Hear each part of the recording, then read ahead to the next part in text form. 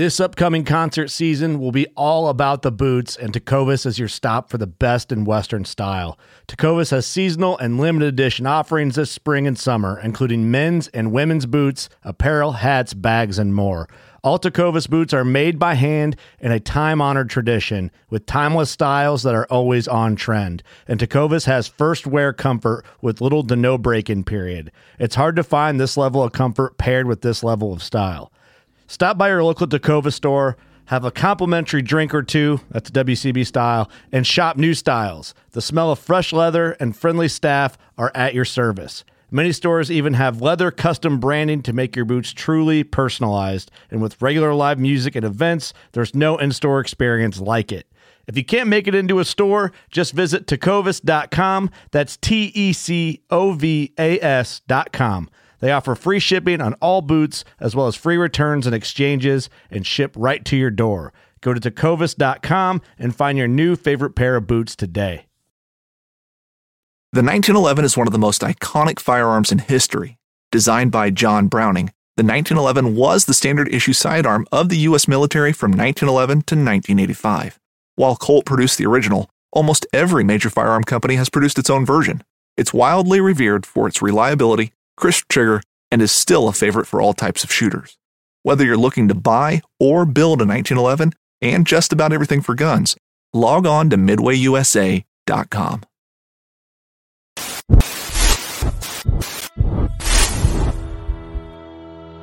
Welcome back for another OG Show Live. Mr. Randall, how you doing? What's up, everybody? Welcome back to The Real Down. Welcome back to another episode of Bass Fishing for News. Hi, boys and girls. Welcome to, once again, the Bass Kayak Advance. Brother, this is the final cast. Another segment of Chasing the Tide, your saltwater connection on the Paladin. Welcome back, everyone. Another episode of Feather and Fur. Your host, Brad. Welcome back to the Mindset Podcast. I'm your host, Crystal. Hey, welcome back to Off the Water. Susie Q here with Adventures of Outdoor Woman podcast. Hey guys, welcome to the Rusty Hook Kayak Fishing Podcast. We're brought to you by Pelican, built tough for all situations. Go to pelican.com. Eastport Marina on the beautiful shores of Dale Hollow Lake. For all your lodging, kayaking, go to eastport.info. Yak Gadget for all your fine kayak fishing accessory needs. Go to yakgadget.com. What's up, everybody? Welcome back to another episode of The Real Down. I'm your host, Jimmy Skinner. With me, as always, is Dan Perry, fresh off a big old win. He's a little modest and doesn't want to talk about it, but we're going to make him spill it a little bit. I never, man, whenever people say, oh, you did great. Oh, thanks. Dan's got that whole, like, I don't know what to do with my hands. Yeah, kinda. I just feel awkward. No, it's all good. But we're definitely going to get to it. First thing I wanted to say for this episode was thanks for all the feedback that everybody's been messaging me about the bonus episode I did with Drew, which I didn't really do too much of that. I just gave him a place that he could kind of tell his part of the story on. So, but thanks to everybody that listened to that one and hit me up afterwards. That's kind of cool. We don't always get a lot of feedback, even though we want it, even if it's terrible. I'll take any kind of feedback you'll give me. But yeah, enough about that. We're going into this week. We got a great and returning guest. Most of y'all could probably guess it, but as promised, we grabbed the big clean sweep winner from the KBF world, Russ Snyders, who just crushed everybody's dreams and took home everything. So how you doing, Russ? Doing good, Jimmy. How are you guys doing? What's up, man? We're making it. On. Well, Russ, for anybody that's new to our podcast or new to kayak fishing at all, let everybody know who you are, a little bit about you, how you got into it. Yeah, my name's Russ Snyders. Live here in Nashville, Tennessee. I actually just moved to Pegram, Tennessee, which is about a half hour west of Nashville. And I've been kayak fishing 6 years now. All three, circuits: Bassmaster, Hobie, and the KBF tournaments. And he's a humble guy. He's pretty good. If you haven't heard about him, just go look at leaderboards and standings over the last few years. Understatement of the year. He's there. Well, how you want to start, Dan? How you want to get into it? You want to talk about you first? You want to talk about Russ first? Do you want to No, let's Talk talk fishing about rods. Let's talk about rods. I do have a bunch of questions about your rods, but I mean, we'll start with the national championship. Okay. Oh. Yeah. Well, Dan, give us just a quick recap of what the event was and where it was, and then we'll let Russ go into detail on it. Say what? Me? Did you not hear me? Yeah, you. Oh, me. National Yeah. championship, Kentucky Lake, and or feeder creeks connected to it. And Barkley. Yeah, and Barkley. See, it had a ton of open water. It did, yeah. Which some folks were happy about and some folks were not. We're going to talk about that too. Don't you worry. But yeah, so Russ, give us a little bit of a rundown of the Kentucky Lake area, and then kind of like what you were fishing. If it was just because there's so much open water, like we just said, just kind of not where you were, but just kind of what you were fishing. Sure. Yeah. So, it was just this past weekend with the 19th, 20th, 21st of October. It was Lake Barkley, Kentucky Lake, and any of the waterways that feed in, creeks, rivers, all that stuff was in bounds for this one. And it's pretty close to where I live, about an hour to 2 hours, depending on where you go. And like I said, it is a lot of water. A lot of times they'll cut off the boundaries kind of halfway into Kentucky Lake, like right at the I-40 bridge, or at Lake Barkley. They'll cut it off right at Clarksville. So usually those upper ends of the lakes, where you can eventually get up to the next tailwaters of, I guess on Kentucky Lake, it would be Lake Pickwick, a tailwater of Pickwick, and then Barkley would be tailwater at Cheatham Lake. So all that was in bounds, which also opened up a lot of tributaries. So, with, as a lot of you probably heard, Kentucky Lake and Barkley been in a bit of a recession the last several years. A lot of Asian carp and stuff have moved in, and a lot of the grass has died off. And there's still some good fish, in both lakes, but it's definitely tougher than it's not the old Kentucky Lake days of 10 years ago where you can go just about anywhere and catch them. Lake was fishing; it's been fishing tough, and but a lot of the rivers and stuff, feeding in, which that's kind of what since I moved out here about 10 years ago, I've spent a lot of time on the Duck River, the Buffalo River, and a lot of the little creeks and rivers that feed into all that is kind of where my stomping grounds as far as where when I moved out here, where I started fishing. So I was excited to see that in bounds. Anything that in KBF, the rules are a little different than Hobie and in Bassmaster. And in KBF, as long as you can float down from wherever you're putting in to the lake, then it's considered in bounds. So I did spend, this year I've been pretty busy with the moving to a new place and stuff. And typically I get a couple days to pre-fish, but this tournament I really, I knew that I had a good chance of doing well, and I blocked off about a week and a half of my schedule and just got all my work done before that, and just wanted to be 100% just focused on exploring some waters that I was already pretty familiar with, but I think this tournament really made me kind of push myself to explore some new areas, that I haven't been to yet.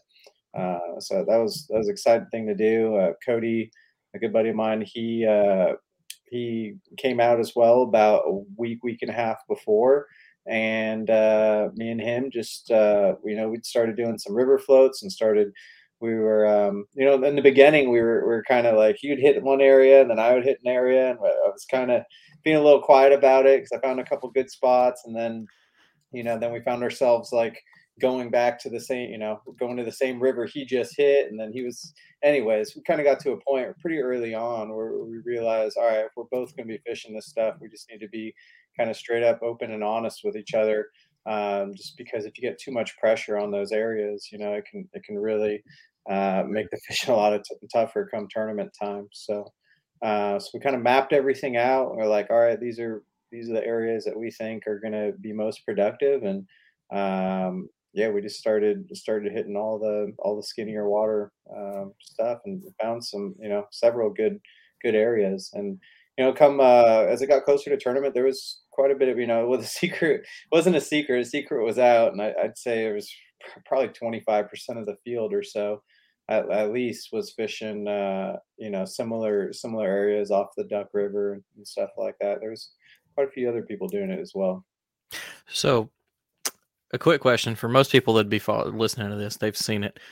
Everybody noticed and has heard a little bit of the story about Cody Shiner. After you saying that y'all were trying to keep something secret, at the beginning, you just hit him, didn't you? Y'all got into it and you punched him in the eye, didn't you? You just smacked Cody. I told you, I found a good area, and he said he was going to fish it. I just wasn't having that. Him in his place, and so I threw his ass off a cliff.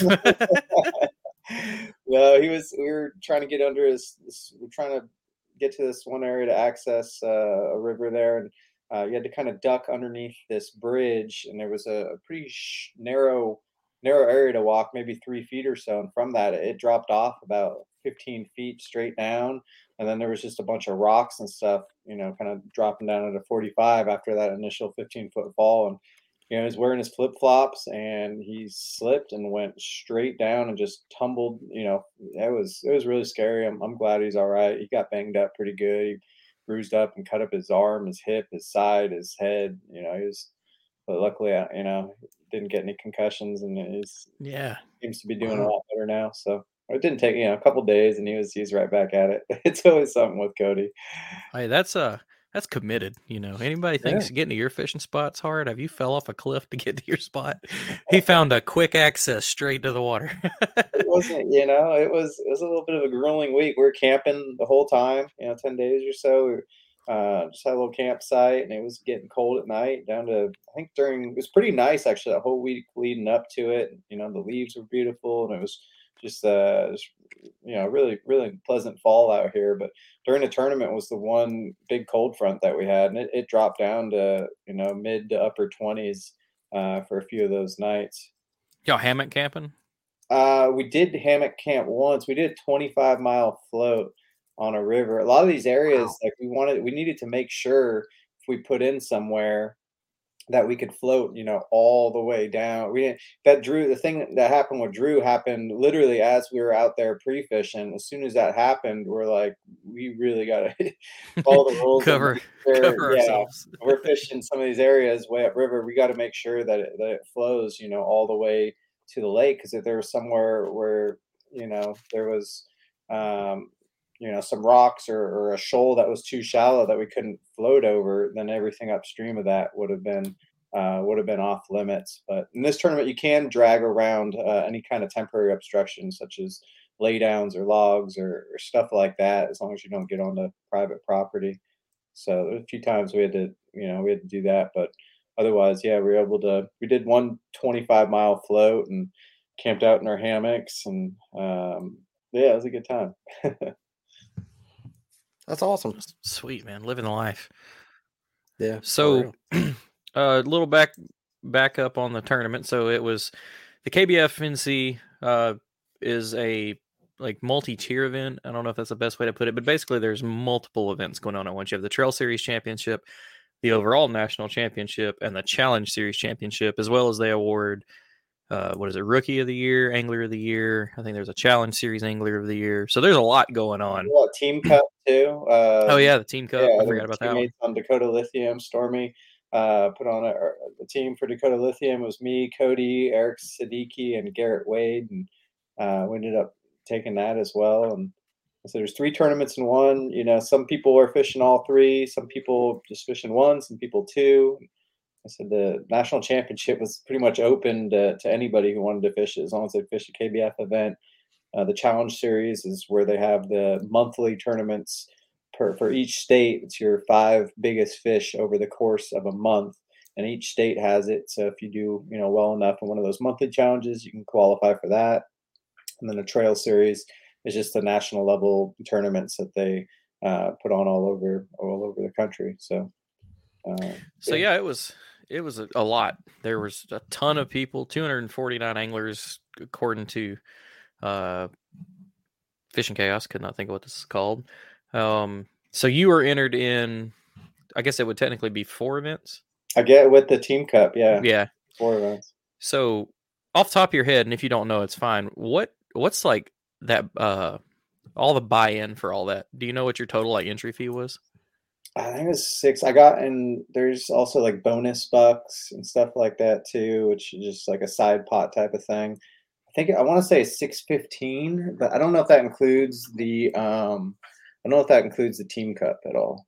Yeah, so that's not terrible. I thought it was going to be like close to $1,000. So Still a lot of money, and a lot of money in a week and a half of your time. I mean, that's a massive investment. You're getting in all of it. Yeah, it's well, change for sure. As we'll get to here in a minute, it pays off sometimes. So, but so I don't even know how to really approach this other than you just. So it's a 3-day tournament. The first 2 days is pretty normal for a 2-day fishing tournament, and the top 100 advance to the day 3. And then is it the trail series and the challenge series are 2-day only? Yeah, after 2 days, those end. That's over with, and then moving on to the third day for the national championship, they just take the top 100 out of the 250 that were entered. Yeah. So I guess tell us about the first 2 days of fishing and how that went, and just like kind of what you experienced and just however you want to break it down. Sure. First day I was fishing. It was a tributary off the Duck River, and we Cody and I pre-fished it. We did about a 15-mile float, and the water there was really clear, and we could, in most areas, we could see a lot of the fish, and we didn't even spend that much time pre-fishing, actually casting or anything. I would just, because it was a 15-mile float in one day, so there's not really much time to do it anyways. So I just go along and just mark, everywhere where I saw the good fish. And first day of the tournament, I went up there and threw a big swim bait, a mega bass mag draft. Threw it all day. I made maybe a handful of casts with other lures, but every fish that I got was on the mag draft. Probably had over 20 bites, probably 25 bites or so. Some of them would miss it. So I probably caught 12 fish, and my biggest 5, it was 97 inches with a 22.5-inch kicker largemouth. Fishing like a local isn't just about catching fish. It's about connecting with the environment and the people who call it home. It's about hearing the stories and traditions that have been passed down for generations and sharing unforgettable moments with the people you meet along the way. Fishing like a local is having an experience that stays with you forever. And with Fishing Booker, you can experience it too, no matter where you are. Discover your next adventure on Fishing Booker. At Midway USA, we know the AR-15 is one of the most popular rifles in modern American history. Known for its modularity and widespread use, it's often considered essential to any gun collection. The essential things you need to run an AR-15 are usually always in stock during shortages, things like magazines and 5.56 ammo. Whether you're looking to buy a new AR-15 or buy parts for your modern sporting rifle, log on and for just about everything for the outdoors, shop MidwayUSA.com. So I wasn't expecting that. I saw some good fish in that river there, and I knew I had potential. I was going to be happy with 90 inches, but everything kind of just, stars aligned. It went well, and a lot of those fish were hanging out in the same areas where I marked them, so I was able to just kind of skip those dead stretches, and I had to be pretty disciplined about that. Sometimes it just takes a little while to get from spot to spot there, and but yeah, just kind of threw that swim bait where I was seeing the bigger fish, and had 5 good ones. Had a 10-inch lead over Cody. Cody was in second place the first day, yeah. So were y'all pre-fished a lot together, but did y'all spread out and separate? Yeah, we didn't even fish the same. We didn't even fish the same water. We kind of just divvied it up and said, I'm going to hit this. A lot of it also depended kind of on the kayak that we were using too. Right. Cody had a Hobie with a motor, but it was, really bigger, heavier boat. And then he also had, I think, his new canoe, a paddle kayak, and actually for the first spot, I think he borrowed Drew's ultralight. That was his first time in that. It was a little difficult just to access the areas. He had to walk down a pretty steep hill, and it was a little ways. So he's like, I'm just going to bring the ultralight. And So he had fun with that. He's a pretty big guy to be in a little tiny kayak like that. Yeah, I was about to say Cody's a pretty tall individual to be in that little bitty thing. He felt a little cramped in there, I think, but yeah, he had a good day. And that night, Jeff Little from Torquedo, he came out, I think the Monday, couple days before the tournament started, one of our pre-fish days on Monday.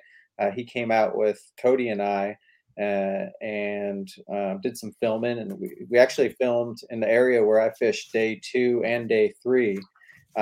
So we had a great time, filming and just I was kind of cluing him in on some of the techniques that I was using, and we were trying not to set the hook on too many fish, but yeah. So you can check out he has a YouTube. He's got a YouTube video up. His YouTube channel is called the Little Stuff. So you can see the video from Cody and I pre-fishing with him a couple days before the tournament, and then on day 2 of the tournament, Jeff came back out with me and filmed me as well. Like I said, in the same area where I pre-fished when he shot the video as well.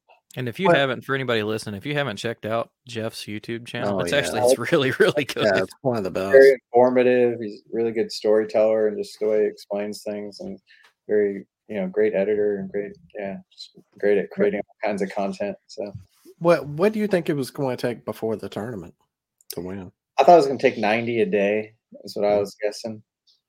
So you were ahead, feeling good. Or at 97, 93, and then 92. Wow. So second day, it was a little bit different. Jeff was filming me, and the first hour and a half, we're fishing pretty much the best area that I found when we were pre-fishing out there, and went an hour and a half without a bite. And just kind of instinctively, I guess, I just said, all right, let's just move down river a little farther. So what we did actually, because of the Torquedo, my game plan was to motor down and then work my way back up with the motor. Just the way I was fishing, whether it was throwing the swim baits or the way I caught them day 2, a lot of them was just flipping a jig in areas with current, like behind the laydowns and little pockets and stuff like that, where you can flip in, have your jig fall down to the bottom without getting swept away to the current. So a lot of the big root balls and stuff like that on the laydowns, I was really focusing on a lot of that. But the only way you could fish it was going upriver. If you're trying to just do a float and float down and cast into it, you'd get swept away, and you just wouldn't be able to really fish it efficiently and get the right angles. So like I said, we motored down that second day about 4 miles, didn't get anything. And so, but I wanted to hit that area again. So I didn't want to start working my way back up already and then work down. So I was like, well, let's just go down, another mile or 2 and then work our way back up. And it seems like a lot of the fish moved down there, which was kind of surprising. We had a little bit of rain a day or 2 before the tournament. So I felt like the water level came up just a couple, maybe 2-3 inches or so. But I think it was just enough to get a lot of those gizzard shad, and a lot of the bass too seemed to get down those shoals into the next hole. Because I noticed it was a little deeper too, just because when I was running my Torquedo upriver before, I'd on the really shallow shoals, I'd have to get out because my motor would start hitting. So I'd just drag up the shoals a little bit. But during the tournament, I think I only had to drag up once. Most of the times I could just motor right up it. But most of the fish came on the jig. I got a couple on the swim bait. I don't think they helped me, but I had 93 inches that day, anchored by a 22-inch smallmouth. Yeah. So we got all that on. Nice. Flipped into a piece of wood, and it got hung up in the wood. And I thought for sure it was going to break me off. I could see how big it was, and went down in there and was able to grab them. And I was I think tied with the biggest smallmouth I've ever put on a board, at least. What kind of jig were you throwing? Like a actual flipping jig or a pitching jig, or? It was a great one you make, huh? It's one I make, yeah. So it's actually just it has a little punch. It's a punch skirt, so it's a little 1/2 ounce tungsten pegged with a punch skirt, flipping hook, and I was using a Zoom Super Hog, which I don't really throw a whole heck of a lot, but I kind of like them. I've been liking them more and more. It's similar to like a beaver style bait, but it's just got the right size that's kind of in between smallie beaver and like a full size sweet beaver. So I felt like that. Did you just not want all the action? You wanted didn't have a lot of action, just kind of too little flat. Doesn't kick a lot. It's more, and with that colder weather, I think that was an important part to slow down. Fish, just having a little less action on it. So to help Dan get into the rod talk, I want to know like your rod setup you were throwing the mag draft on, because I'm always curious about that, because I've tried throwing it like on my actual swim bait rod and it doesn't weigh enough, in my opinion. It doesn't feel right. But then I've thrown it on some of my heavy gear and it feels like it's too much for it. So I want to know like your setup for that and your jig setup. Okay. Well, usually, most times I throw the mag draft just on there, the iRod Gen 3 junior swim rod, which is a 7'8". And this tournament actually threw it on a different rod, one that you can't get. Actually, it was one of the prototypes for. So I have a signature series rod, the Snyders Sniper, which is a 7'5". And one of the first one in those prototypes was like a little stiffer than the Snyders Sniper. So it was actually a 7'5", a little bit heavy, like I wouldn't say heavy action, in between medium heavy and heavy. And that was actually, I was liking that a lot for the mag draft, just because I was making shorter casts, and anytime I'm in a river or have a lot of wood or laydowns and stuff like that, I'm not making as long a cast. I like a little bit shorter rod. But I could have that swim bait or the junior swim would have worked well for it still. It's just I use that one also because I was fishing a lot of these the rivers and stuff. There's a lot of overhanging trees and stuff like that. So I kind of limited myself to 4 rods. Typically I'll have like 7 or 8 rods, but in this case I only had 4. So I wanted to make sure the 4 that I brought, they were a little more multi-purpose. Yeah. Throw a number of different things on it. So that's also why I kind of use that 7'5", because if I, wanted to flip with that rod, either throw a chatterbait or throw some of the, a little bit smaller things, I could do that as well, get away with it. But I was throwing it with 20-pound Seagar and VizX on like a 6-3 Quantum Smoke HD reel. So in throwing the mag draft in the the creeks and backwaters, is it you're throwing it at like aggressive fish, or are you moving it really quick to get them aggressive, or are you just kind of slow rolling it around them? So I'm throwing they make a couple different mag drafts. I'm throwing the freestyle, which one of them has a treble hook on it, and the freestyle you have to use your own hook. Yeah, that's the one. First couple days I was throwing a 6/0 1/4-ounce owner beast hook, and obviously worked great the first day. But there was a lot of times, like especially when there's a little more current, when I felt like I just had to reel it a little too fast. Like I had to reel it pretty fast to get that tail kicking right. And because of that, and it was only the 1/4 ounce, it would kind of come up in the water column a little too high. It wasn't until the third day, actually. I guess after the second day, I kind of thought about it. I'm like, I'm going to try just a little bit heavier, hook. So I went to a 8/3/8 ounce owner beast hook. And I think that was definitely a little better way to go. I can fish it a little bit deeper, and the current, when I was reeling it, was coming through the water column and at the right level. It wasn't riding too high. So on that third day, I caught the majority of my fish on that mag draft again, fishing the same area that I fished the second day.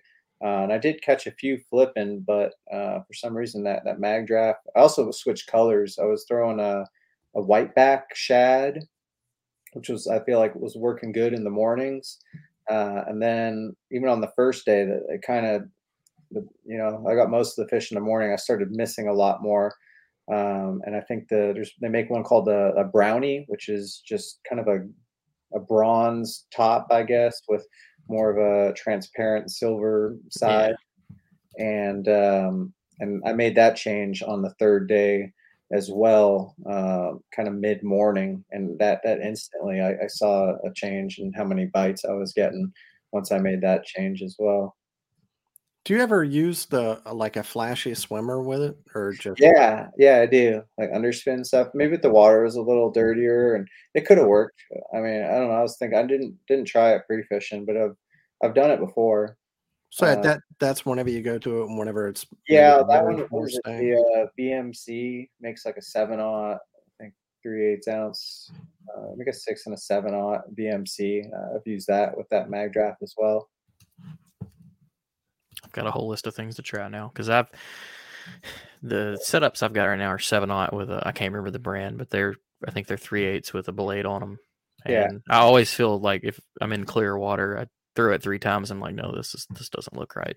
So. Yeah, you should see that more for a little stained water, get a little more vibration, a little flash if they need it. There you go. Yeah. And do they hold up? Like I don't have a lot of bites on them. They hold up. No, not that one. It's the one next to it, the whiteback shad on the right down. Yep. Oh, okay. That right there is what I caught all of them on the first day, and then in the morning on the third day, that's what I was throwing. And then I made that switch to the brownie. The whiteback was just once the sun got up high and that water cleared. Water cleared quite a bit, actually, just from my time pre-fishing to the tournament. The water temp dropped about 10 degrees, and I think it killed some of the plankton and the algae in the water because it went from about 2-foot visibility to like 3 or 4-foot visibility. This area I was fishing, day 2 and day 3. Sweet. Why this? Like, why are I throw the 5-inch a lot? For me, the 5-inch mag draft. Yeah, well, the spark shad. Oh, okay, spark shad. Yeah. Why is I don't know. Maybe I'm just a little bit more intimidated by the 6-inch. Maybe it just seems a little bit too big for me. I don't know. You're throwing it, and you'll be surprised. I caught a lot of fish that are like 13, 12, 13 inches on it. It's surprising, even smallmouth. I don't know how the heck they get it in their mouth, but. Do you ever do any kind of trailer hook or anything like with the braid to a? I have hook in the back or with some similar ones, not on the mag draft, but on like Ospreys or Huddlestons and stuff like that. Back in the day, I used to put trailer hooks on those.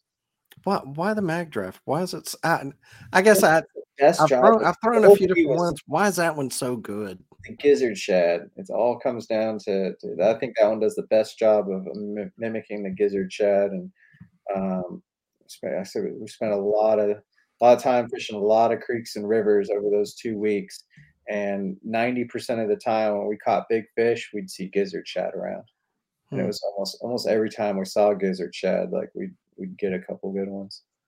So, that's awesome. And a lot of those fish, this time of year in those areas, a lot of those fish typically weren't. It's pretty unseasonable to get them, especially some of the smaller creeks and stuff off of the Duck. Usually the Duck River this time of year starts going off. And it's because those fish that are living in the Duck, they'll come early spring or mid spring. They'll work their way up these smaller feeder creeks and stuff to spawn. And they'll spend most of the summer there, but starting towards late summer, August, September, they eventually start working their way, back into the Duck, and they'll winter there. I mean, Duck River in the winter is like really, really, really good, but in the summertime you can't hardly catch anything. So this year was it was interesting because it was 10 years I've lived here. This is probably the least amount of rain that we've gotten in a whole year. It's been really dry. And the whole month and a half leading up to the tournament, I don't think there was a big enough rain to get those fish to come down. A lot of them were just trapped up in there. Yeah. So we had a couple little rains where the water would come up just a few inches, but typically a lot of those smaller rivers and stuff, a lot of those fish would be out of there by now. So it's kind of untypical to get them this time of year in those spots. That's something that's always kind of like blowing my mind fishing smaller waters is like you'll get so far up a creek and when you start catching them, you're like, these are probably resident fish, but then you'll go back in the winter and they're not there. And then like you start putting it together, like you go hit a stretch of it closer to the main lake or that's got like more deeper water and you'll find them again. And like, it'll blow your mind how far they'll move. Yeah. It's wild. Yeah. So even during the tournament, I'm convinced that those fish in 2 days moved at least a mile or two, the whole concentration. That's pretty typical in a lot of these rivers too, where you'll fish 10 miles of river and there'll be like 1 mile stretch or one, section where it's several holes maybe, but like a 1 mile stretch where all the fish seem to be concentrated. But the thing is, yeah, you can go back there the next day and that whole concentration fish can move either upriver or downriver as long as they have enough water to do so. And it really opened my eyes. A lot of times when I fish these rivers, I won't fish like consecutive days. I'll go there, fish a stretch, and the next day go somewhere else. But I learned a lot just by hitting a lot of these areas, in a 2-week span several times. Just seeing how much they move, it really surprised me. Yeah. I mean, you're originally from California, and now you're fishing creeks. Is there what kind of fisherman do you think you are now? Just versatile, or he's humble. I'm gonna say he's fucking good one. Back in California, a couple of my favorite. I'm not gonna say the name of it. Not that many people know about them, but they flow into the California Delta. But they're pretty similar, rivers to what I've been fishing out here off the Duck and stuff. Really similar. So a lot of it kind of translated over, like old float tube type stuff. I used to use kick boats or pontoon boats, whatever you want to call them. There's two, pontoons or air bladders, and you have a little chair in the middle, and it's not like a float tube where you're submerged in the water. So I'm sitting out of the water, but just from my shins down, or in the water. And you have a couple flippers, and you can put oars on them too. But they're great for the smaller rivers or larger creeks, and really good for just boat positioning. You can sit right there in the seams of the current and just, with one kick of your fin, you could spin around 180 degrees, and it's all completely hands free. So it's they're a lot of fun. The only difficult thing is like if you get snagged or something like that, like trying to get back up river, it's definitely easier to paddle upriver than the kick with those fins. But there's a lot of advantages to using those little kick boats, especially if if you're fishing some faster water. It's only a foot or two deep or something like that. You can just stand up, and there's little bars that you put your feet on, but they'll hook onto your legs, and you can just stand there and start casting, in the shoals, and just sit right back down. And you're floating. So at any point, gotta try this your system just by standing up. So I don't need no power pole. Yeah. I'm sure someone somewhere strapped a freaking torpedo to one. Yeah. There's some redneck somewhere with an 1103 got that bad boy on plane. I've got one of them. I got a couple I got 4 of those things, and a couple of them have they came with just little Minn Kota trolling motors, just like tiller trolling motors. So I probably could put a torpedo. Well, Jeff Little, if you happen to hear this, I've got your next video, buddy. Yeah, you'll have to get with Wilderness, do some kind of like hybrid, kayak. Yeah, I would love that. I mean, they make a couple like the catamaran style kayaks and stuff, which I guess can be kind of similar. But Russ is going to have his own signature series kick boat and get it like KBF legal, and then go out there and kick everybody's butt in it. I was talking to Cody, a couple of those creeks. It was I was like, man, I really wish I had my kick boat. And he's like, I think they're legal. I think you could use them. And he got me thinking about it. I'm like, you want to use a kick boat for this? Like that would be like, hashtag legend status. If you I would the kayak game would be over. Like Russ wins. Like done. Well, but before we moved on, Dan, did you have any more like IROD questions that you wanted to talk about? Yeah, I have a bunch here. Just because I know a shop not too far from me sells iRod, so I was going to ask some questions. Like, can you just kind of explain the different series and why you choose? Because I'll kind of go, well, here, I'll just do this. I'll just share my screen. Okay. Make it easy for the, so you can sit here and talk through it. I know some people can't see it, but so you got the Quercus we were talking about before a deal, and that's like we'll start at the bottom. So the lowest price point is the fiber series, kind of like an entry level rod, but still it's $110, but a great rod. I like how it has a little bigger guides, and those are the rods I use for my guide trips and stuff like that. I got just a bunch of 7-foot medium heavy casting rods and 7-foot medium spinning rods. Just good solid all-purpose rods, and if they break or something, it's not it's not. That's why I use them for my guide trips and going into creeks and rivers and stuff like that. A lot of times you don't want to bring like your $300 rods, when you're doing river floats. Definitely not. And I guess a step up from that is the Gen 3 iRod Genesis 3. What's the difference between Gen 2 and 3? There are a little bit. The blanks are a little different. They have better guides on the Gen 3, and they use a different material for the blanks and the guides, I think, are the two biggest things. And they got the little hook keeper right above the reel seat. It's a better hook keeper. So other than that, not so much difference. The lengths and the actions are all the same. They got the same reel seat. It's $150. They have a lot of rods in that. My signature series rod, the Snyders Sniper, is in that series. It's a 7'5", medium heavy, and Jeez, there is a lot of them. There's a lot. Good Lord. The one thing about iRod is that there it is. Hey, there it is. Yeah, they have more. I mean, Paul Bailey and Matt it's so good. It's sold out, man. Is it really? Yeah. Russ just got excited, like, hell yeah. Money. Where's my cut, bitches? Huh? Yeah, where's my cut? Yeah. Is this Tackle Warehouse?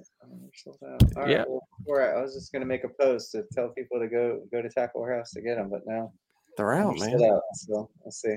There it's out. So maybe what are like with this one? Are they micro guides? Yeah, so they have micro guides on those on the iRod Gen 3s. Like I said, similar to the Gen 2, they just came out. They made a few little tweaks on the Gen 3s. Those just came out a year ago, I'd say. A lot of options, spinning and casting rods. Yeah, that's the majority of the rods that I have of iRod. That's what they are. So that's like the staple. That's the staple. Yeah. That's 150, and I think in most rod, I mean, that's about the price point of a lot of popular rods. I'd say for the average. Oh, definitely. Average bass fisherman, average tournament fisherman, I guess. Oh, yeah, I would say that 120 to 200 is that really good, like worth your money. There's a big difference. I feel like there's a big difference between like a $75 rod and a $150 rod. Yeah. There's a big difference, but there's probably a smaller difference between a $150 rod and a $250 rod. It's pretty minimal. There's a way bigger difference from the 75 to 150 than there would be if you're to do 150 to 250. Yeah, to me, really, once you get to 150, you get more durable and like an actual, like really, a good rod. Yeah. Yeah. The biggest for me that I noticed that really would matter for most people going over that 150 and up is a lot of them, they just keep getting lighter. Mm-hmm. And for some people that means a lot. I like a little bit of weight in my hands. I mean, I use Dobbins. And, what are you saying here, Jimmy? But I've used some of the really, really high end Dobbins and like great rods and super, super lightweight and really sensitive. But I just like to have that little bit of extra weight in the hand. As long as I don't know. Balance. That's all. That's the most important thing. Yeah. It's just having that reel seat in the right spot. I feel like makes a big difference. The Crusher looks good. Yeah, the Crusher's a really great rod. It's been out for a while. It has a little bit bigger guides and different reel seat, huh? The reel seat, it's a nice reel seat. It comes down. The trigger on it is a little bit larger. The Gen 3 has a really small trigger on the reel seat. But those Crusher series are great. I got a few of those. Ron Champion's rod, the what's it called? Croaker Crusher. That's Ron Champion's signature series rod. That's a great one. It's pretty versatile too, not just for throwing frogs. So the Crushers are great. And then another rod that just came out is the Quercus, which is the only iRod series that has cork handles. And I only got one of them. I got the 7'3", but I really, really like all the components and just the design, the reel seat, it's probably my favorite. I'd say that's my favorite out of all of them. Mostly just because of the little bit bigger guides, which I like. I'm not a huge fan of micro guides. got but just casting like braid to fluoroleaders through them can kind of be a pain. There's a junior heavy junior swim. Get you if you're looking for a. I didn't realize they made it in that cork. Yeah, there you go. Oh, and these are a really good price point too. They are, yeah, and they're really good quality, really, really good guides. I mean, they're great rods. Oh, dang it! 200 to me is usually like the deal because it's like that. Those are, I have some less expensive ones for rods that you don't need, that super high end, like a top water, but the rods that you don't need to spend all the money. But for me, 200, like spinning rods. I mean, if there's one rod to spend a lot of money on, it would be like a finesse, like spinning rod. Anything you're going to like work in plastics, or you need something really light and really sensitive. That's where it doesn't hurt spending some extra money on it, I would say. What's your go-to rod in the spinning? Like what's series? The Air series. So the Air series is their high end. Their high end rod. It's $250, and I got a couple of the the Air series. Was it the 771? Yeah. What are the three? 7.2. Yeah, that 7.2 medium is a really good one, and I have the 610 as well. I don't have the 7'3" medium light though. I have that in the Gen 3. So. Rust doesn't need. Yeah, you don't need Neds. I don't throw a lot. I don't throw a lot of spinning rod. I throw Senkos a lot. I'm throwing a spinning rod. It's probably a Senko. Yeah. Or for me, it's a Senko and a drop shot. Like Nico that's my. I throw Nico rig sometimes. Yeah. No shaky. Little swim baits. Actually, that's what I throw. Little spark shads, stuff like that, or little tiny Kitex. Something I could move a little faster. Well, that's really cool. I'm gonna have to do some more looking into these. I didn't realize there was as many options. A lot of options. Like, so you have Paul Bailey and Matt Newman. Those are the two main guys that are running the company there, and they've always been like swim bait gurus out west. So I'd say iRod makes more swim bait rods. There's more swim bait rods in their lineup than any other rod company. I'm pretty dang sure. They make saltwater. Yeah, those are some of the saltwater rods. For redfish and inshore. They make like an inshore. They make saltwater rods for even doing tuna fish and stuff like that too. Jeez. So down in San Diego, a lot of their saltwater rods that come on a series are Whale's vagina. Really popular. Hunting boots are a critical component of any successful hunt. Whether walking a short distance to your blind or trudging miles through rugged terrain, your feet are carrying the load. Without the right boots, you could give up early and lose out on that trophy just over the ridge. At Midway USA, we make selecting boots for your next hunt easier. With just a few clicks of a mouse, you can decide on what's important, like waterproofing, insulation, size, width, and savings. For just about everything for shooting, hunting, and the outdoors, check out MidwayUSA.com. Whether you're just looking to stay warm during a hunt or need maximum concealment, the clothing you wear can make or break a hunt. At MidwayUSA.com, we understand hunting clothing has come a long way with more meticulously crafted camo patterns, advanced scent control technologies, and weatherproof options to withstand the elements. Hunters have to wait until their favorite season, but shouldn't wait on gear, which is why Midway USA offers super fast shipping. When you're ready for your next system, log on to MidwayUSA.com. Well, the guys awesome. Like calico bass and stuff like that. Throwing swim baits for those calico bass out in the kelp beds. Make some rods just like specifically designed for that as well. Well, folks, you've got the definite rundown here. I'd definitely say go check them out if you're in the market for something new, and especially you don't see these as much. Like the only time I'd ever seen them was back when Hook One had them. That was the only person that I had. The West Coast, they're definitely one of the most popular rods out there, and a lot of pros and stuff. Here in Alabama, they sell them at Bucks Island in Gadsden. Do they? Cool. Yeah, I'm gonna go check them out. Yeah. Maybe I can talk our guys in the shop to throw us a iRod rack up at the store. That'd be Music City. Yeah. Really, that'd be awesome. Yeah. I'm working on them on that. We're gonna carry some local company baits, and that'd be great. Not a full tackle store, but yeah, it's been I got obviously, but I took my new Wilderness Systems Recon and took it into the Music City Outdoors and just signed on with them a couple of weeks ago, right before a national championship.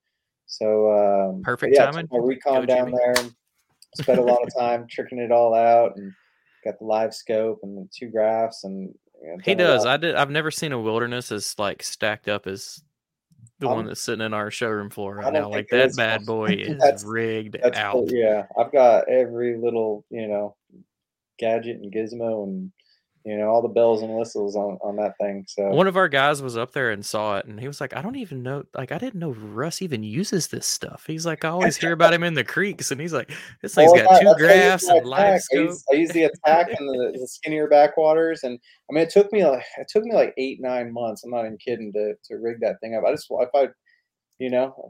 wanted to have a boat that I can use the live scope and use offshore and fishing deeper water, but I told myself I was going to do it. Like, I'm going to do it right. I'm going to have it, everything just like really dialed in. I don't want to half-ass anything. And it was a long process of just like every little step of the way to do some modifications and some fabricating. And, I needed to get that torpedo throttle like mounted right next to my hip, so I always use my elbow to kind of push that throttle forward and reverse. And there wasn't a gear track there, so I had to figure out how to put a gear track there, and had to figure out how to lift. It's funny you mentioned the elbow thing.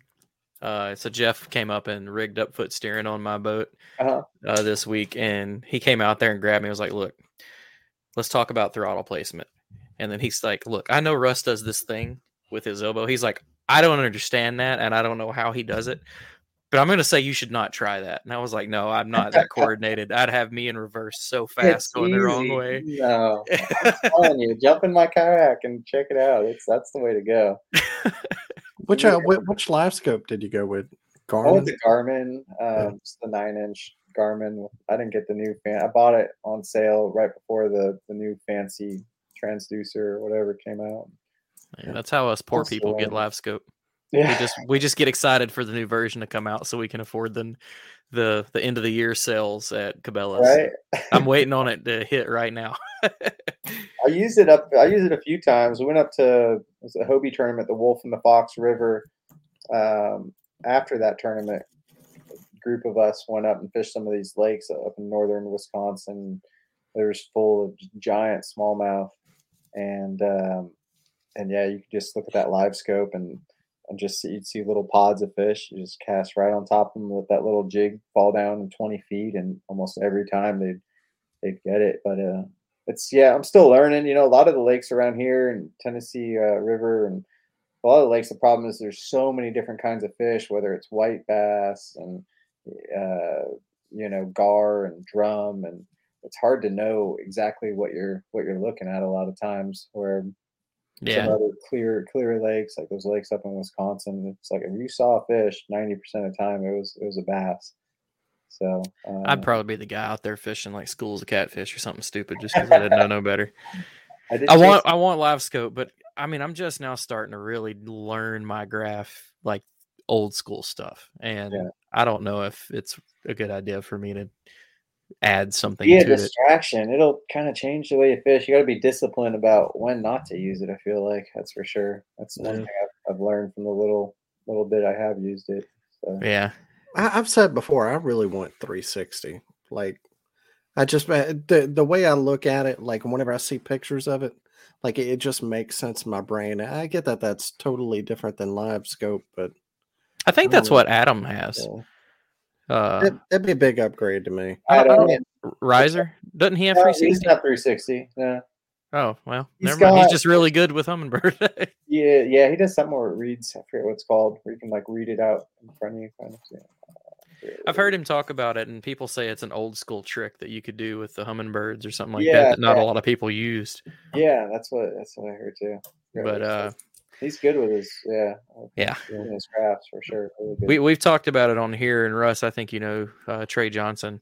Yeah. Trey talked about them going fishing in his bass boat one day, and he said he looked back. Adam's back there punching up stuff on his graph, and he said it's never been as clear as it was. I never touched it. Like it just worked after that. But that's a big part of it. It's just understanding. That's why I got rid of the Humminbird, man. It was just too much. Like I could not dial it in. Garmin and me work very well together, so I'm just going to stick with Garmin. I'll bet Adam's looking forward to that Dale Hollow event. Oh yeah, Yep. we just talked about it. Yeah. That somebody asked me today if I was going to jump in on it, and I was like, "Is Adam fishing it?" They were like, "Yeah." I was like, "Nope, I'm not donating." That is a again. little honey hole, man. That place in wintertime, he's tough to beat. Yeah, he is. Well, so you had 2 killer first days. You took home the Trail Series and the Challenge Series championship with a total of 190 inches over the 2 days, with some really really good fish, including that 22-inch smallmouth. So off the top of your head, like what that netted you money wise? I mean, there was holdbacks that they had done throughout the year to really like boost the pots up, and I think it's somewhere a little over 50,000. So that's Jesus, by far my biggest payday. Yeah, and that's for the whole 3 days, right? That's for everything. Yeah, everything. The team cup. I think I got either first or second and third big fish. They paid out 3 big fish. So I don't know. I know I got 2 of the 3. Jesus. So Well, all right, taking the rest of the year off, guys. I know a lot of that, because this is what you do for a living, so you have to, watch your money and all that. But is there like one big splurge you really want to? I just moved into this house here in Pegram last December, and I don't have a garage. I've had a garage any place I've ever lived. I've always had a garage, and all I have is a couple like moving boxes, I guess, like boxes off of like a moving truck type of thing, and they kind of leak a little bit. So I got all my stuff just piled in there, and usually I'm just really organized and just a little OCD when it comes to all that. But this year has been a bit of a challenge because I just don't have a workspace. Everything's just still boxed up and in those little storage containers. So I'm gonna I guess once it gets warm enough, I was hoping to, I'd love to do it now, but I think I got to wait, until springtime to pour a slab and get like a little workshop built. So that's the goal. I have a place to, put all my fishing stuff, my kayaks, and all my gear, work on my truck, and 6 million different trophies, yeah, man. A bunch of big checks. I like it. Well, so just no surprise, you did win the day 3-2 with the overall. And it was, I mean, you stayed out in front pretty much. I mean, Eric Jackson had a really good tournament too. Cody was in 3rd overall, Robert Weicker, Drew Gregory. I mean, all really good names, but you just were really dialed in on that. So, one thing I wanted to touch on about it was, and you had mentioned it, because of the stuff we've had that happened with Drew, and all the fuss that's drawn up. What is your take on? It's two questions. Like, what's your take on the pre-fishing periods? Do you, obviously for this one, you pre-fished as much as you could because it's within the rule set? I would do the same thing.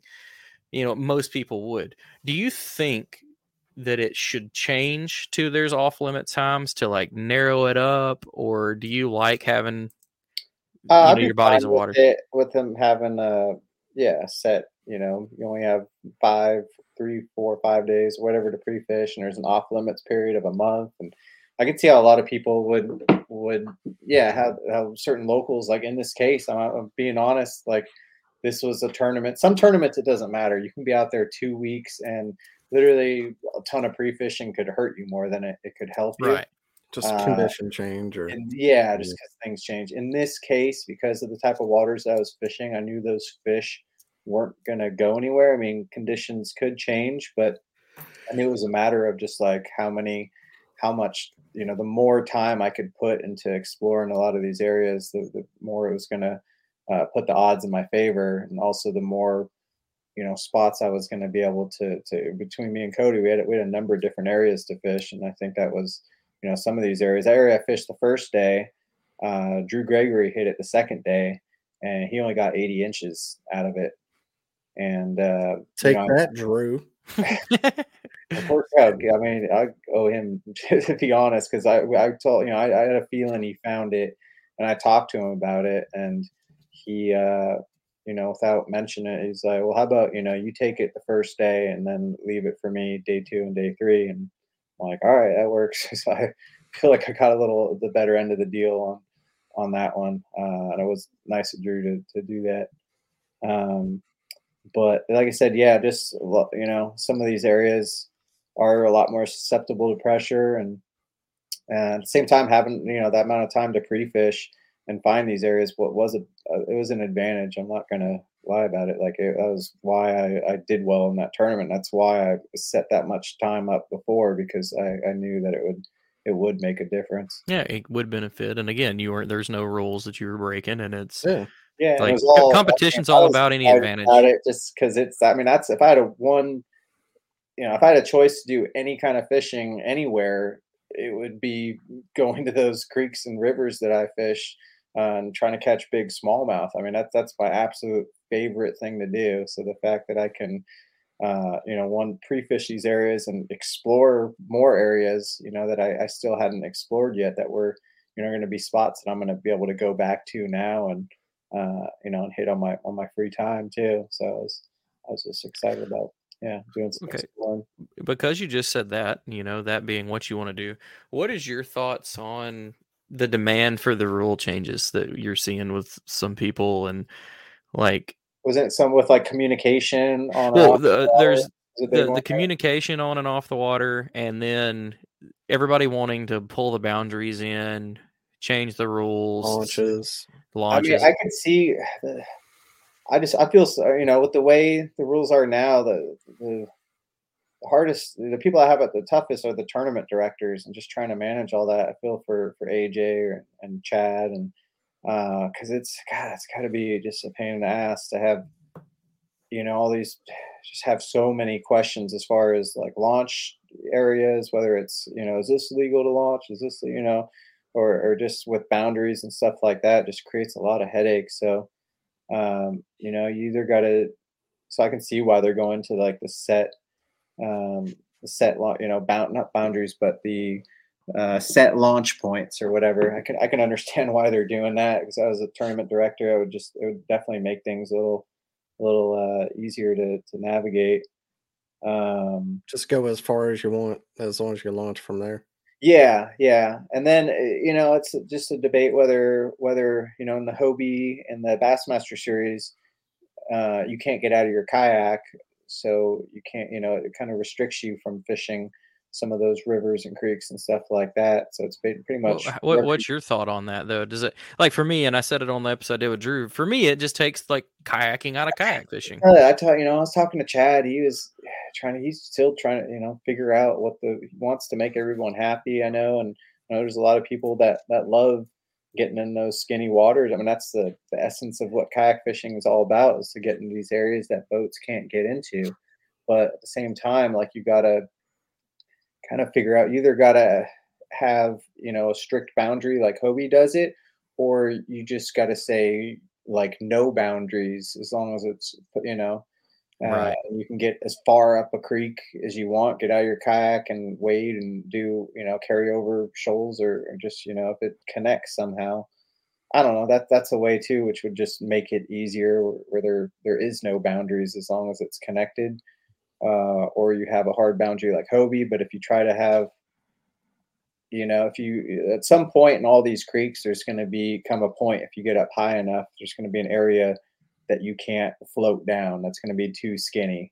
But it's just a matter of how do you really prove where that point is. If you're sitting behind a computer or whatever, judging fish and stuff, and you see somebody caught a fish way the heck up there. I mean, who knows, if that's, it's hard to tell if that's in pounds or not, unless you're the actual person that's there, I mean, because of that, throughout my pre-fishing and the tournament, every single day, I had a video camera go. I had a bunch of micro SD cards. I documented every single day for 2 weeks.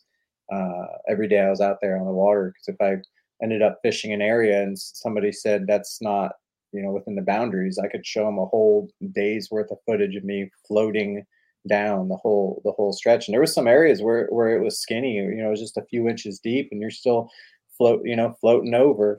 But if it was just a little bit less water, then it would have been out of bounds. A few areas we saw like that. So, yeah. That's it's a hot topic right now. I just wanted to bring it up and get your take on it. We talked about it pretty good, and then like my stand on it is, I don't think everybody should have to be worried about changing these rules. I think these rules work great for KBF, and if there's no big complaints in that, and Chad and their crew can handle it, then let it be. And then, like, if, everybody wants, Hobie to run their rule set, then run your rule set, I just don't think everybody we don't all need to have all these tournaments, have all the same things. Like, it's nice that there are different places you can go and do it in different, rule sets. Because, like, KBF, the KBFs and the Bassmaster, you do. It's hard to make everybody happy, but at least, yep. As long as it's not all the same, at least there's like options. You're like, well, I kind of like this better, so I'm going to fish these tournaments, or I kind of like this, Yeah, I mean, that's having some differences, I think.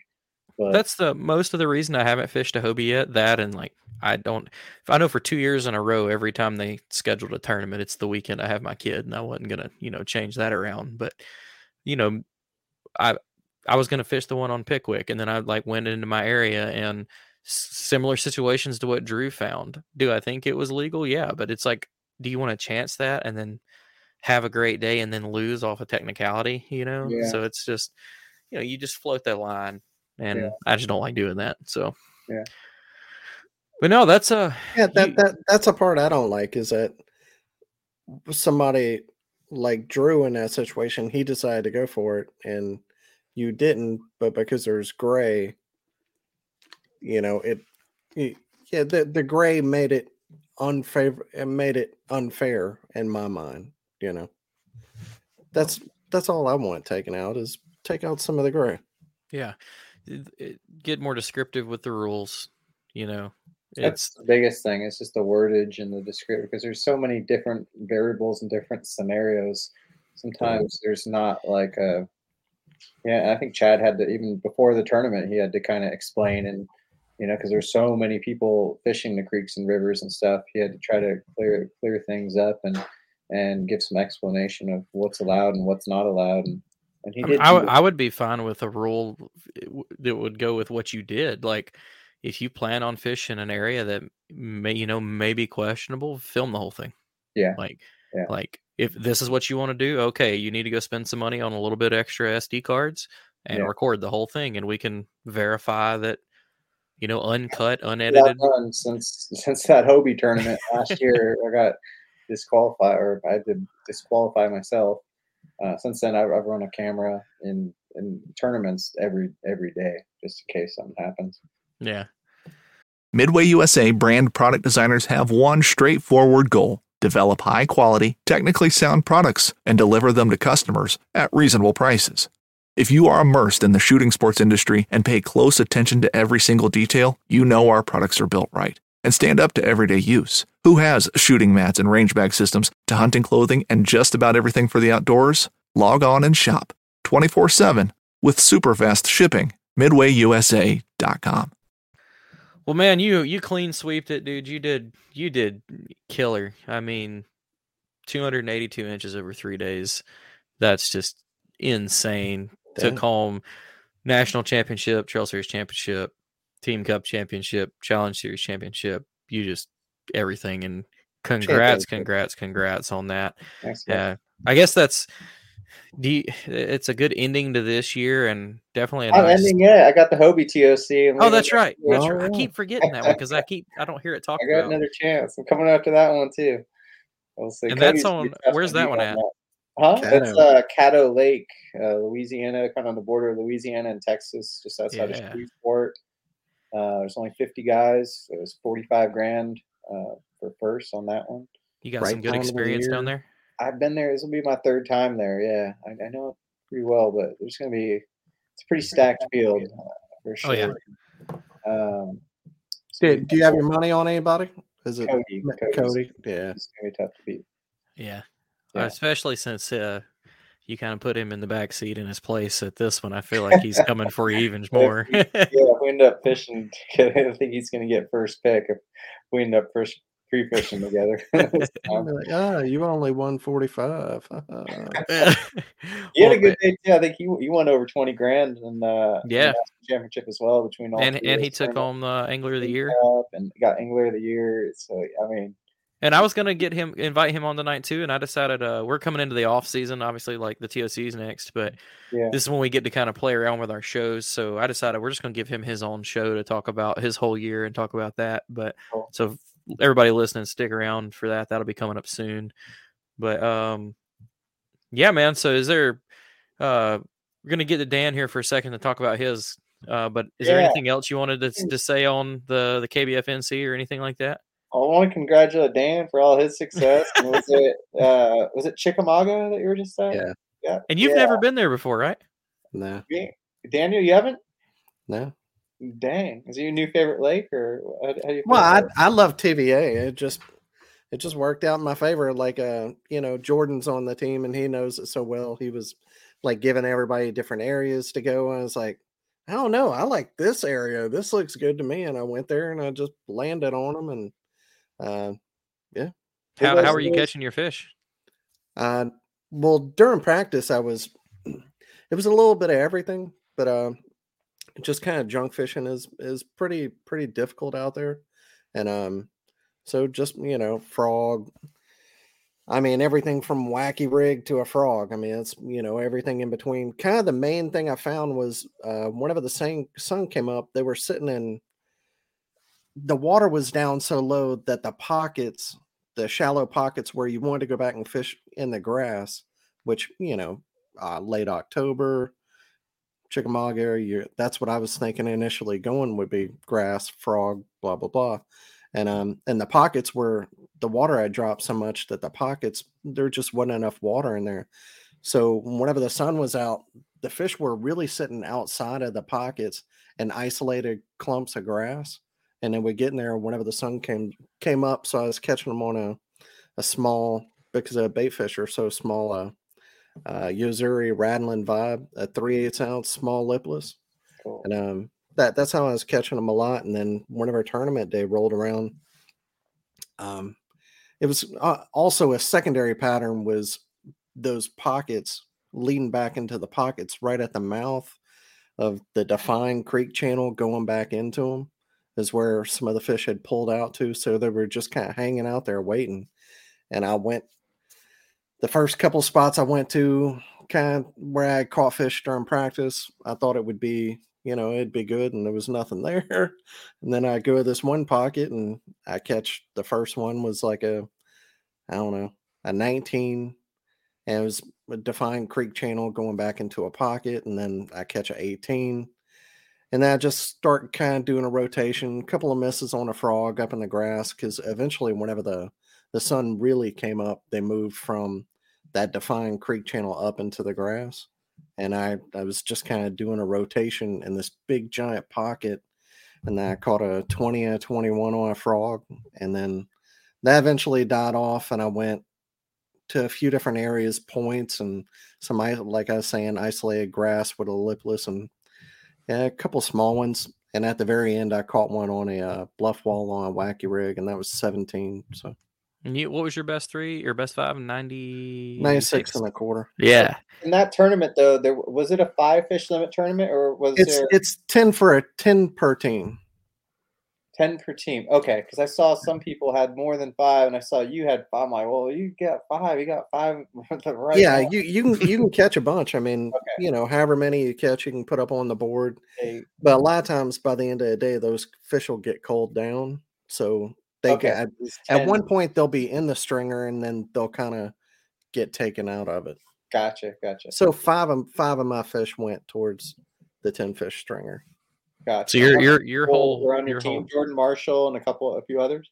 Yeah, we had 7 people, 7 out of 8 people on our team actually went, and we all stayed in a house at Blue Water Creek Marina. If you're ever up there, that place is awesome.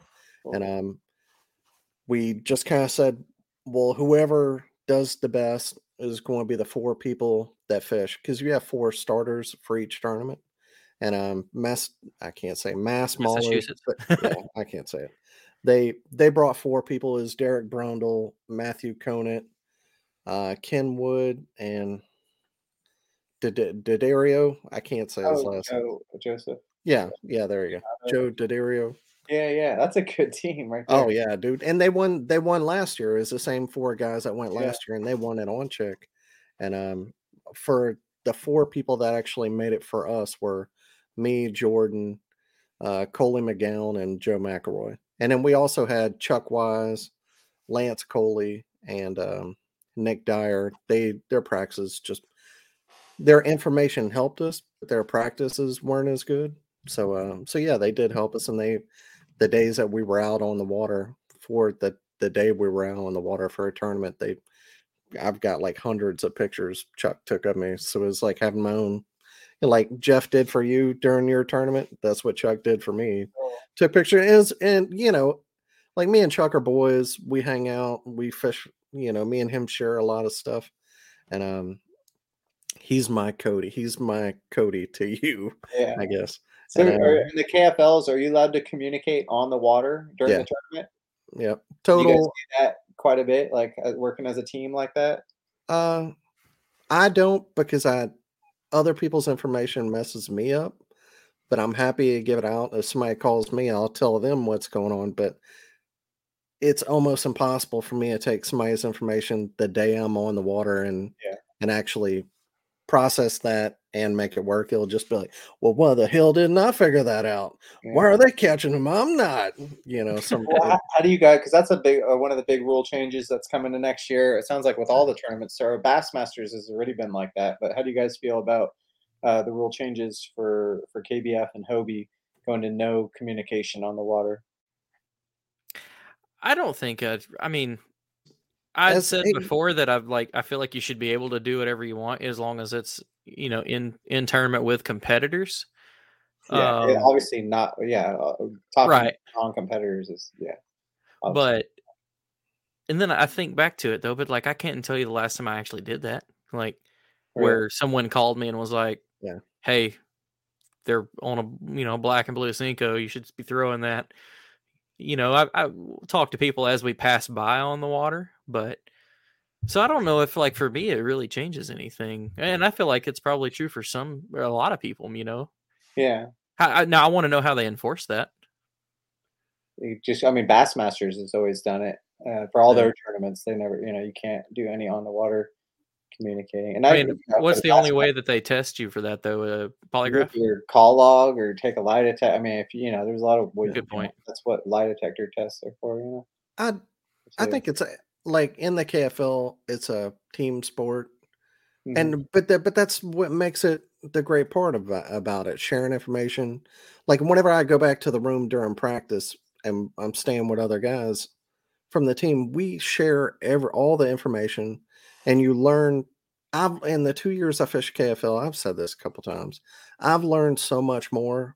I truly feel like I've become a better angler because like we have creek guys or live scope. Chuck's a live scope guy, and I get all these different perspectives of how they broke down the water, why they fished where they did, and how they caught fish in ways that I didn't. And then I see that against what I did and what they did better and what maybe I did better sometimes. So for me, it's been a great learning thing, but because that's a team environment, I think that calling people is okay. I would be on the side of I prefer people not calling in a national event just because it's individual. The only negative to that is I don't know how whenever you're doing a float or things, communicate that. Yeah. I'm almost surprised. There's times I'd say it's like 50-50. I'd say half of the time when I'm doing tournaments, I won't talk to a person all day. It's pretty common. And I'd say the other half of the time, I will talk to them. Most of the time, I guess when I'm struggling more to just as like a sounding board, I guess, to just me talking out loud and kind of figuring out things or just bouncing ideas more so than to call to see, what are they biting on, and actually do what somebody else is doing. But it's more just like having somebody just to talk your way through something, to kind of just talking out loud sometimes just gives you to just think outside the box or just to get a little more creative. One thing that I could totally see how, like with them changing the rules to saying no communication, I have nothing against that, and I could totally see why some people don't like that, and I'd be perfectly okay with. I think it's kind of a learned skill too. Like you've learned over time, like on the Elite Series, those guys, they share information whenever they go back to the room, and they help. Like Brian knew, I forget whenever maybe it's down on St. John's this year, where he was saying, "Yeah, me and my buddy, he knows that once I've caught my limit, he can have my spot because our number one goal is for each other to get a check." Mm-hmm. I think that's that's good, but they do it without communicating whenever they're on the water. Okay. So I think that there's still ways to kind of do it. I mean, it's obviously tougher in a kayak to get to one spot to another, but I think like it sounds like it would be a big change because you can't call each other, but you can communicate so much before and during practice days and all that you know. Yeah, I think I know there's been a little criticism just with some of the folks saying in like the Dakota Lithium house, Dakota Lithium will for some of I've heard that the anglers, yeah, who are sponsored by them, they'll pay for our housing and our lodging, and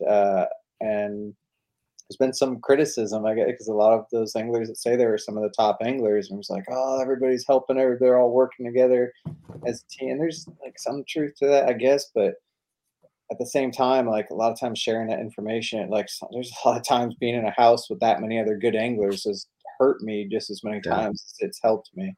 I'm telling you, that's the feeling I got being in Texas with you guys. Like really? Hearing you talk about it, and Bip and Josh and everybody, I was like, oh my God, what part of information do I? And it just like, you're just like, sometimes it's too much. Yeah, it can hurt you or help you for sure. Sometimes it's hurt me, sometimes it's helped me, but the one thing I'm for the people that give criticism to that, I do think it's, I don't know if it's right, because whether it's the Dakota house or any other place that I've stayed with any group of anglers, there's 3, 4, 5 people all splitting on an Airbnb. It's the same exact conversations, the same exact thing that's going on. Yeah. That's it's almost impossible to be in a room with 3, 4, 5 other tournament anglers and just everybody's just talking about not talking about fishing, their pre-fishing or fishing. Yeah. Like it's inevitable. Like that's gonna happen. I don't know. Like most of the time, I don't want to hear it. I mean, to be honest, a lot of time, there's times where I tell people, I'm like, don't tell me. I don't want to know where you're fishing. I'll tell people in that house, like, do not tell me where you're fishing, because sometimes you get 6, 7 people in the house, and this person's like, oh, I'm fishing here, and then next thing you know, like, there's nowhere to fish because everybody claimed their spot. Yeah. There's times we gotta, and those are things we gotta all kind of, whenever you're staying in a house with a group, you gotta kind of navigate those circumstances. Oh yeah, no, I definitely, I don't mind the whole no calling thing, and I think that we will see a lot of that change. But at the same time, like, I can share, me and Russ could tell me exactly what he's doing, exactly where he's doing it, and exactly what bait he's using it, and I'm still not going to catch those damn fish. I'm just going to throw that out there. Like, you got to go catch them yourself. Yeah. Maybe some of it's fueled by a little bit of jealousy, because maybe like you don't have that big team of top anglers to, bounce information off of, but go make better friends or something. Yeah, shit. I don't know. Plenty of people are talking shit about Dakota House because they want to be in the Dakota House. I mean, I want somebody to pay for my stay too. But no, it's whatever. It'll be really fun to see what happens in this off season, coming into schedule releases and big rule changes. The biggest thing is the tournament director. They're doing their best to try to make everyone happy, and even though that's probably impossible to make everybody happy. Those poor people. Yeah, AJ and Chad, and they're doing their best to try to just listen to what everybody's saying and make it fun, So and there's big stuff coming for bass too. I've heard. I don't know. Yeah, I don't know what's been announced, or I know some stuff. Everybody knows. It's Steve. Steve-O's running. Okay. No, it's not an announcement. I've heard it from if I had to literally put my dozen money, people. If I had to put my money on it right now, that's what I would be saying. Yeah. No, Steve-O's going to be running things next year. So I don't know if that was out there yet, but I'm really excited about Steve-O's awesome guy. He's one of the best friends, and he's he does a great job running tournaments, and I'm really looking forward to to jump in some of those Bassmaster events next year too. That's my goal. I mean, I have limited vacation time. I don't live that Russ life, but I'm planning on fishing all the bass ones next year. I think I'm gonna go the Scott Butcher route, open up a like media business. I'm just gonna follow some of y'all around and get y'all some killer footage because I'm way better with cameras than fishing here lately. So, but yeah. So congrats on all your success in that one, and good luck to you coming up in the TOC down on Caddo. And Dan, since you're so modest, Dan's team took home the championship, took home a big payday from that one, like $30,000 that they splitting up between everybody. And you got MVP of that event, dude. That's sick. So, you know, he won't say nothing other than nod his little head over there. So, but good job, dude. Yeah, thank you. Well, Russ, is there, like always, anybody you want to thank that helps make fishing easier for you? iRod! iRod, Yaktek, Torpedo, Yaktek, Torpedo, Dakota Lithium, Music City Outdoors, Wilderness Outdoors, Wilderness Systems. I think that's all of them. Heck yeah. Well, Well, anything else? You guys too for having me on. Oh yeah, man. Yeah, I really enjoy talking to you guys. It's always a fun conversation. Anytime. We always take something away from it and learn something. And you, Adam, and Cody are probably like my 3 favorite people to have on because it's always a good story. I wish we could have had Cody on like full black eye. We had Adam. He's in another room. I'll go grab him. No, I forgot about him. He didn't win. He didn't get. We'll save it after he wins that Dale Hollow event. I was fixing to say we'll save that for a couple weeks or a month or whatever it is, and he'll be on for that one. But you got to earn it, Adam. Is there anything else, Dano? No, man. Appreciate it. All right. Well, Russ, we appreciate it. We're up with hope, down with dope. What? Nothing. Up with hope and down with dope. Is that what you said? Dope's cool too, though. So. All right. Well, Russ, we appreciate it. We'll let you get out of here, man. Thanks so much. All right, guys. Take it easy. See you soon. Bye. All right. Another great episode. I can't imagine what it's like to win 50 G's fishing. I want to know what it's like. Me too. I just keep trying to tell myself that one day, like, all of my bad luck is going to equal one giant just freaking win, whether it's like the Powerball or fishing. Honestly, I feel like I have more chance of hitting the Powerball than a big fishing tournament win. Dude, I got some scratchers coming home from Chickamauga in Georgia. You know, I hit like the little tip of Georgia. Apparently, there was a $2 million numbers hit at Floribama at the club or the bar right there. Somebody bought from the Floribama buy station and won $2 million. Like, yeah, they're probably like, on a scratcher or like a. No, it was. So it's not. I don't know all the details of how the Powerball and the Mega Millions work, but there's like multiple ways you can win. And as the pot gets bigger, those smaller wins get bigger as well. So it was a smaller win, but it was still $2 million. So after the government gets their half, you get like $30.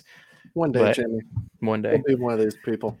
Well, we got real quick. I got 5 tournaments to go over here, Ooh. so we'll get to it. First up, the Queen City Kayak Bass Fishing event on the Carolina Clash Lake. Oh, it was the Carolina Clash Lake Norman, Mountain Island Lake, and Lake Wiley. 89 anglers with their infamous 4-fish limit. Jeremy Heath with 75 1/4 for the win there. Adam Fillmore 70 3/4 for second, and Tyler Smith with 69 1/2 for third. Next up's the Mid Atlantic Kayak Bass Fishing Stop on Delaware, their final event. Yeah, that's all it says. On Delaware. Any body of water, public access on Delaware. Okay. 25 anglers, 5-fish limit. First place, Gordy Killen with 83 3/4. Second place, Mike Russell, 82 1/2. And there's a typo because apparently Gordy got first. Oh, no. There's a Gordy Killen and a Gordon Killen. So Gordy was first and Gordon was third. So congrats on that. Delaware Paddle Sports Kayak Bass Fishing Series. Oh, it was the same. There were 2 events going on. Same winners for both. Sorry, I should have read into that one a little further. Next up is this is one I haven't heard of. The Food Allergy Kayak Bass Tournament on Party Reservoir. All proceeds are donated to the Sean N. Parker Center for Food and Asthma Research at Stanford. 51 anglers, 5-fish limit. First place, Pua Yang with 76 1/2. Second place, Joseph Tax with 75 1/4. And third place, York Cell with 74 1/4. And last up's the Urban Angler Club of Los Angeles on Pudding Stone Lake, 36 anglers, 5 fish limit. First place, Jonathan DeMonet with 86 1/4, the only angler to catch a limit. Second place, Joey Aquino with 77 3/4, and third place, Michael Leonis with 47 1/4. And that is it for the tournament, folks. Another great show. We'll be back next week, and I don't know who we're gonna get next week. We may get see if we can get Cody on to talk about the KBF AOY and Russ punching him in the face. I don't know. We'll find something. Take that, Cody. Yeah, well, I mean, it worked out. Backed it up. Cody's lanky though. I wouldn't want to mess with that dude either. He's probably got a long reach. I don't know why. I just he's look probably at got him. gab on him. I feel like he's like a jiu-jitsu guy. Like I feel like he'd wrap you up like a freaking spider monkey and choke you out. Just I could see that dude in a gi for sure. Yeah, 100%. Well, all right, guys, it's been another great episode. Dan, thanks for joining me, and as always, you got anything else, Bubba? No, I talked to a new sponsor tonight, so we'll see. Oh, I got stuff in the works. There you go. Actually, I did too. I need to talk about them, but we'll save that for next show. All right. Well, thanks again, everybody. We'll see you next time, and we are out. Peace. Later. Thanks for tuning in to another killer episode here on Paddle and Fin.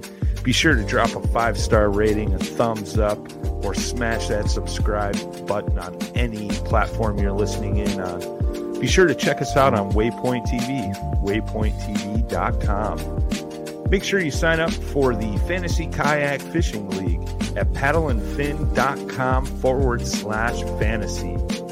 You could support this show through Patreon, patreon.com/paddleandfin. Don't forget to check out the website, paddleandfin.com. Catch us on YouTube. If you got a question, comment, or want to see a future guest on the show, be sure to email us at paddleandfin@gmail.com. Shout out to our show supporters, Yak Gadget. You can check out all the fine kayak accessories at yakgadget.com. Pelican Professional. For all your cases, coolers, and lighting needs, go to pelican.com. Rocktown Adventures, your Midwest premier paddle sports destination. Go to rocktownadventures.com. Eastport Marina, the beautiful destination on Dale Hollow Lake. If you're looking for lodging, kayaks, kayak accessories, or anything fishing related on the beautiful Dale Hollow Lake, go to eastport.info. And Jigmasters Jigs. When in doubt, get the jig out. Go to jigmasters.com and fill your tackle boxes today. That's awesome. Don't miss Thursdays with Saltwater Experience. Brought to you by Golden Boat Lifts. Every Thursday night from 7 to 10 p.m. Eastern on Waypoint TV. The destination for outdoor entertainment.